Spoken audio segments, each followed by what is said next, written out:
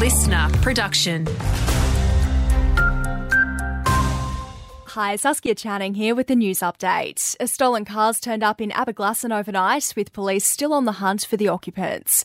Two teens were allegedly spotted dashing from a Nissan X-Trail around 3:30am after the vehicle crashed and rolled on Aberglasslyn Road.